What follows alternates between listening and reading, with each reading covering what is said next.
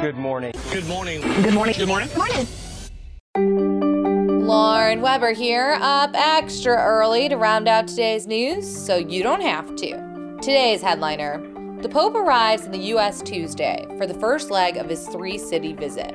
Check out the morning email to learn more about what his arrival means for the Catholic Church in America. Scott Walker dropped out of the 2016 race Monday and urged others in the GOP field to do the same. Follow that siren song, candidates. Follow that song. A new report from the International Center for the Study of Radicalization details why some ISIS defectors left the extremist group. Disillusionment, corruption, and mass killings were just a few of the slight turnoffs. And guess who's back? Back again. Brian Williams is back on MSNBC. Tell a friend.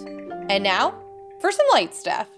Maisie Williams, who plays Arya Stark on Game of Thrones, is trying to crush our Jon Snow dreams by assuring us he's dead. We refuse to believe you, Maisie. We refuse.